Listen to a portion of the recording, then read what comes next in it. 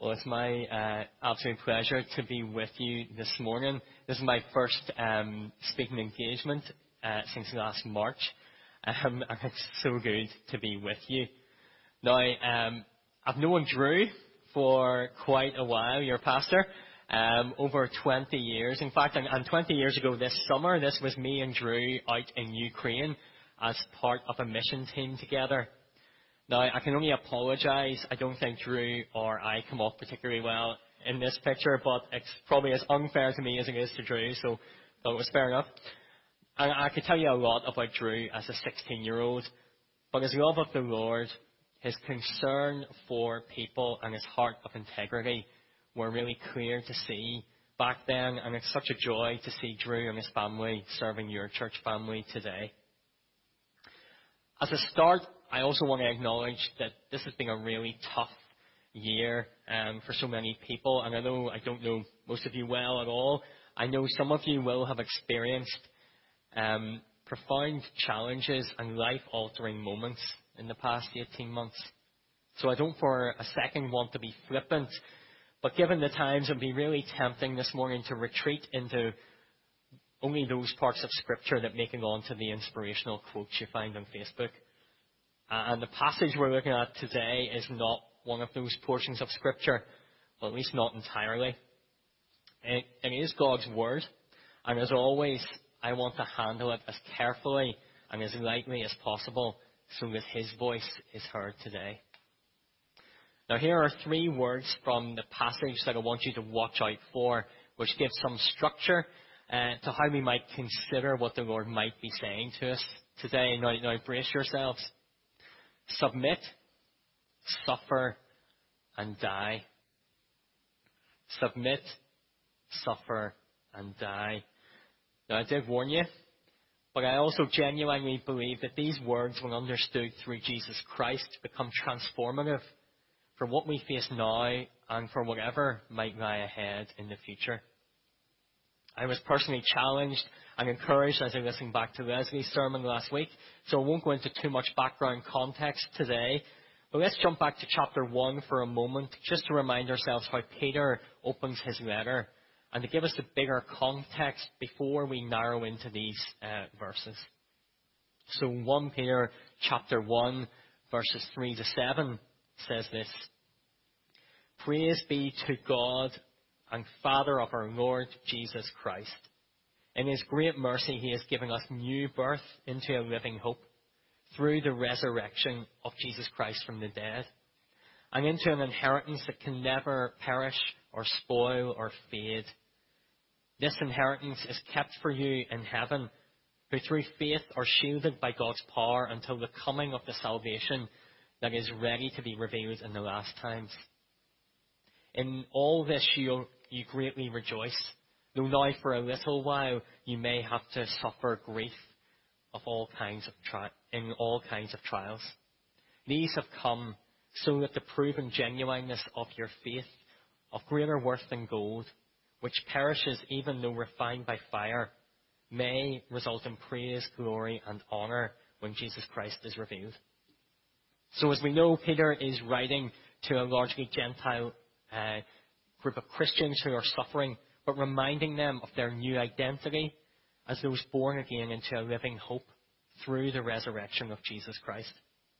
This new identity should cause them to live in new relationships with God, with each other as believers, and with the world around them in their families as citizens and as ambassadors of God's new kingdom.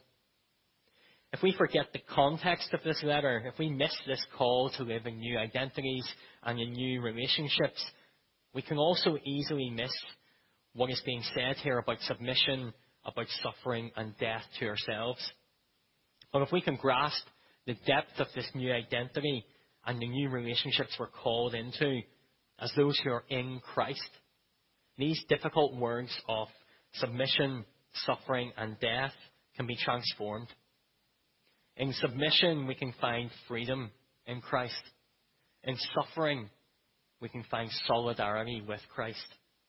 In death to ourselves, we can find life through Christ. So let's look at submit. See it in verses 13 to 17, and again in verse 18 again. And it's in relation to rulers and civic authorities, and in verse 18, in relation to the servants or slaves and masters. It also comes up again in chapter 3, which I'm sure you'll pick up again in the weeks ahead. But today, I think this word has a very negative context. We take it to be maybe a weak word, like a fighter who's being wrestled into submission. If someone's giving up, they're giving in, they're raising the white flag, because the other party is stronger and more powerful than we are, so we have to submit. But I don't think this is what Peter is talking about here in these instances. Yes, there is a power dynamic between citizen and state, between master and slave, which at times is often exploited and abused. However, this is a call to voluntary and intentional submission to a legitimate authority. Crucially, and we see in verse 13 and verse 19, for the Lord's sake, and because they are conscious of God. So a submission for the Lord's sake and because they're conscious of God. So straight away, this is not saying that those in a position of power will, by virtue of holding that position, automatically use that power for good. This is not saying that all authority is good or that we should blindly submit to any authority without thinking or without question. Remember, Peter was writing this in the context of Roman and Greek authorities when being a Christian was a dangerous thing. It was tolerated and allowed to a degree, but persecution was never really that far away, whether from the Roman authorities or from the Jewish leaders. By declaring that Jesus is Lord, you were saying that Caesar is not. This is a dangerous and costly declaration, and it still is today in many ways. Remember when Peter told the high priest in Acts chapter 5, verse 29, we must obey God rather than men. So this context here is about submitting to bear witness to Christ, being a good citizen, living peaceably with our neighbours, about respecting and honouring authorities as far as possible under the ultimate lordship of Christ. Why? By verse 15, by doing good, note, not by arguing, that you should silence the ignorant talk of foolish men. In some ways, this comes down to authority and responsibility. I think there are words that Leslie used last week as well. God has given some authority to earthly rulers, and we have a responsibility to submit to them. We live in this fallen world, but God is still sovereign. Through his providence and his accommodation to us, human rulers can bring some order out of chaos. They can punish evil and praise good, verse 14. But as we see throughout Scripture, the judges and the kings do not always rule in accordance with the word of the Lord. Psalm 2 shows this clearly, and it's a warning.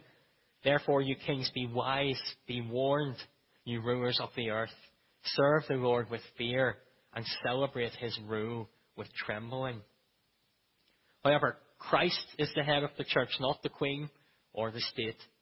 And he has given to us something of his authority, and we carry this responsibility into everyday life as stewards, as good governors, as salt and as light. And when it comes to this difficult relationship between Christians and the government, I think there always should be a tension. If there's no tension at all, I'm not sure we've properly understood the role of government or the church correctly. And I think many people maybe confuse the separation of church and state with the separation of faith and politics. The first, I would argue, is almost always essential. The second is almost always impossible. So that's the separation of church and state and the separation of faith and politics. Verse 16 says this, live as free men, live as servants of God. And note that there's not even a hint of contradiction there. But in the same verse, we're told to live as free people and as servants or slaves of God. Now, what does it look like to live in freedom today anyway? Well, in our culture, I would suggest living in freedom looks like pushing against any external boundaries or norms. The free person is the one who redefines themselves, who breaks free from expectations and that are put upon us, that they've no responsibilities and they're not under the authority of anyone else. But for the follower of Jesus, freedom looks completely different. Freedom is submission, slavery, and death. It's living in the new identity and relationships that God has gifted to us through Jesus Christ, entering into both his death and his resurrection, being born again into a living hope, as we saw in chapter 1, becoming the human beings that we were made to be as part of the new humanity, the Church of Christ. So it's just worth noting that there's very different understandings and definitions of freedom today in our culture and as in the church. And that somehow in submission, as slaves or servants of God, we actually find freedom. Verse 17 says, respect everyone, love the family of believers, fear God, and honour the emperor. Short, punchy commands. And different postures within different relationships. And imagine for a moment if your non-Christian neighbours used these words to describe your relationships. That you respected everyone, even those who were very different to you, who believed very different things to you and lived in very different ways. You still saw something in them, the God image in them, that caused you to treat them with respect.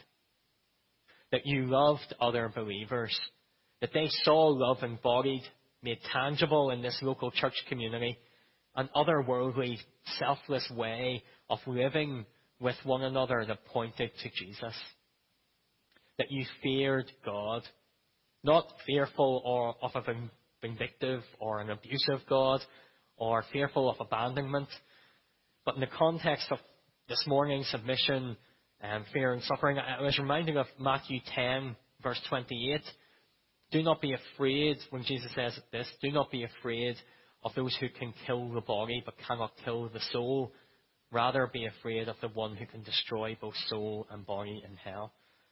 That's a truly terrifying verse in many ways, but a holy fear of a holy God, a reverence, a devotion, a constant consideration of the Lord that overflows into the lives of those around you, full of wisdom and love. And that you honoured then the emperor, or in our day, the government and civic authorities, that you give them proper place, living peaceably, law-abiding lives as far as your conscience allows you. And within that tension that we talked about, that tension that you fear the Lord as you love your brothers and sisters and you respect everyone. Moving on through the passage a little more and looking at the word suffer, which again jumps out. And in Roman households, it would have been expected that servants and slaves followed the gods of the patriarch in the family. And so if you were going to declare Christ as Lord, that often led to tensions within the household and unjust or unfair treatment. Slaves and servants, as well as wives and children, were generally treated as the property of the master. Human beings were dehumanized and treated as commodities. And verse 19 says, for it is commendable if someone bears up under the pain of unjust suffering because they are conscious of God. And then he says, to this you were called because Christ suffered for you, leaving you an example that you should follow in his steps. It says he committed no sin and no deceit was found in his mouth. In verse 23, when they hurled their insults at him, he did not retaliate. When he suffered, he made no threats. Instead, he entrusted himself to him who judges justly. I wonder if that phrase stand out for you. To this you were called. Called isn't the language we tend to associate with suffering. Have you ever thought about being called to suffer? And when we let those words hang in the air for a second, it gets pretty uncomfortable, doesn't it? Our culture really struggles with suffering. We either want to avoid it completely or end it as quickly as possible. And there's good reasons for this. Suffering comes as a result of the fall, and we don't want to see anyone suffer. It can be dehumanizing, and we rightly want to stop people from suffering, and we want to alleviate their pain and their hardship. That's why we champion relief work, charitable efforts, and around debt and poverty, medicine and pain relief, and scientific discovery. It's good to want to end suffering. Sometimes, however, this good desire can lead to ends which seek to not just to justify ending the suffering, but ending the life of the sufferer, like abortion as a solution to economic hardship, or euthanasia as a solution to what is deemed a fatal illness. As for suffering for our faith, I don't buy into a persecution narrative here in Northern Ireland. Open Doors says that currently 340 million Christians are living under persecution and fear of death today. We have amazing freedoms here to share the gospel, but there is no doubt that we are experiencing the winds of change. And I regularly now have people getting in contact with me in my role about the challenges of working or schooling or providing medicine in a culture that is increasingly anti-Christian. As a parent of young children, we are trying to work out how we raise our children in the clear but age-appropriate understanding that they are going to face challenges as they grow up if they continue to profess Jesus Christ as Lord. And we want to prepare them for that reality, as well as assure them of God's presence with them. Suffering for doing good is an act of witness. It echoes the turning the other cheek and the walking the extra mile. Now, I want to be careful here. It's not saying that Christians are to become victims or of abuse or doormats. It's not saying that we are to ignore injustice. But the deliberate act of not retaliating or not taking revenge, of not insulting or making threats, but of suffering and injustice for doing good, that strangely and subversively becomes a beautiful act of defiant witness to the one you're entrusting yourself to use the language of this passage. Yet, what if suffering was not always a problem to be solved, but an invitation into human solidarity, to be present with those who are suffering, to learn and to grow? Following in the footsteps of Christ himself in verse 19 and into deeper relationship and solidarity with him. I've been reading a book lately by Dane Ortland called Gentle and Lowly. I would definitely commend that to you. It says this: the deeper into weakness and suffering and testing we go, the deeper Christ's solidarity with us. As we go into pain and anguish, we are descending ever deeper into Christ's heart, not away from it. So in Christ we have ultimate freedom, yet here and now we may be called to suffer. And in doing so we may be drawn into Christ's very heart with us. The next one, die. Verse 24, die to sins and live to righteousness. By his wounds you have been healed. There's something deeply physical about the words being used here. Dying, living, wounding, healing. They're all physical bodily acts. And don't miss the movement of the text here. The exchanges that take place in this verse say so much about our new identity in Christ. From death to life, he died and rose so that we might die to our sin and live resurrection life with him forever. From sin to righteousness, he bears our sins and gives us his righteousness. And from wounds to healing, he heals us, saves us, redeems us through his very wounds. And again, the idea of death initially sounds harsh. We've seen and heard so much about death this past year. And as human beings, when death happens, though part of the natural cycle of this fallen world, there's often a sense of injustice and loss, that things should not be this way. The idea of dying to ourselves in this life is perhaps even more offensive than physical death and more countercultural in an age obsessed with the individual and with self-worship. Again, as with the acts of submission and suffering, Jesus transforms and redeems our understanding of death. We do not press into our deepest, authentic selves to find out who we really are. Rather, we die to ourselves and live in Christ. And somehow, in this death to ourselves, we are being remade in his image. Yet, not just a robotic remake in Christ's image. We become the truest versions of ourselves, of who we were really made to be. What am I saying? Dying to ourselves is not an erasure of our identity, but resurrection, living into the fullness of who we're really made to be. So we started with 3 stark words: submit, suffer, and die.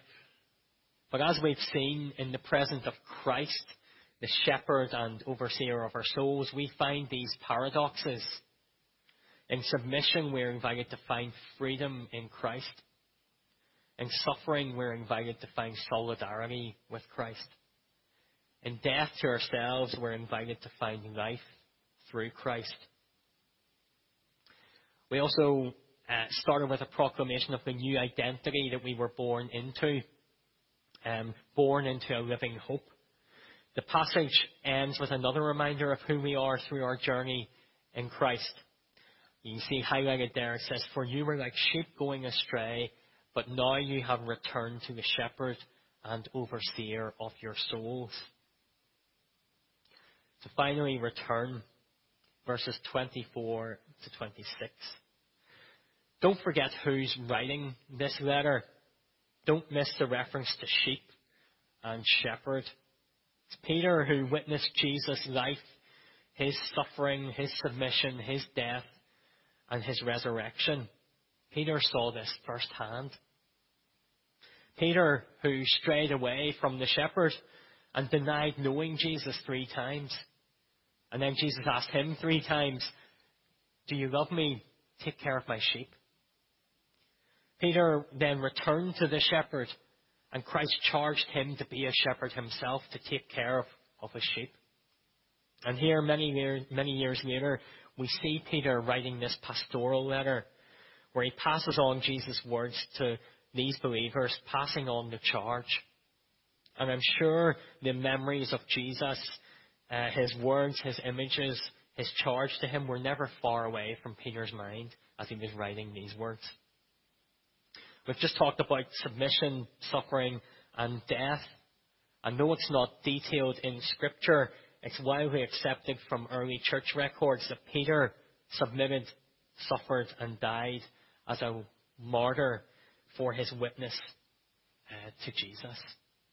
From denier to martyr, from straying to walking safely with the shepherd. This is the story of Peter in this passage, and it can be your story too.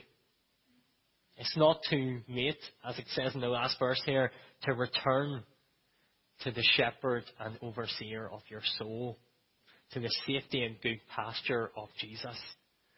It's not too late to come for the first time, maybe if you're not returning. It's been an absolute pleasure to open God's Word, and I just want to leave those words hanging there for a moment. If you don't know Jesus, if what I've been talking about this morning just sounds completely strange, that you would suffer, submit, die to yourself, I encourage you to read through the Gospels, to find Jesus in the words of Scripture, and to take up his invitation to you. I'll just hand at this moment back over to Paul, and thank you again for the invitation to be with you today.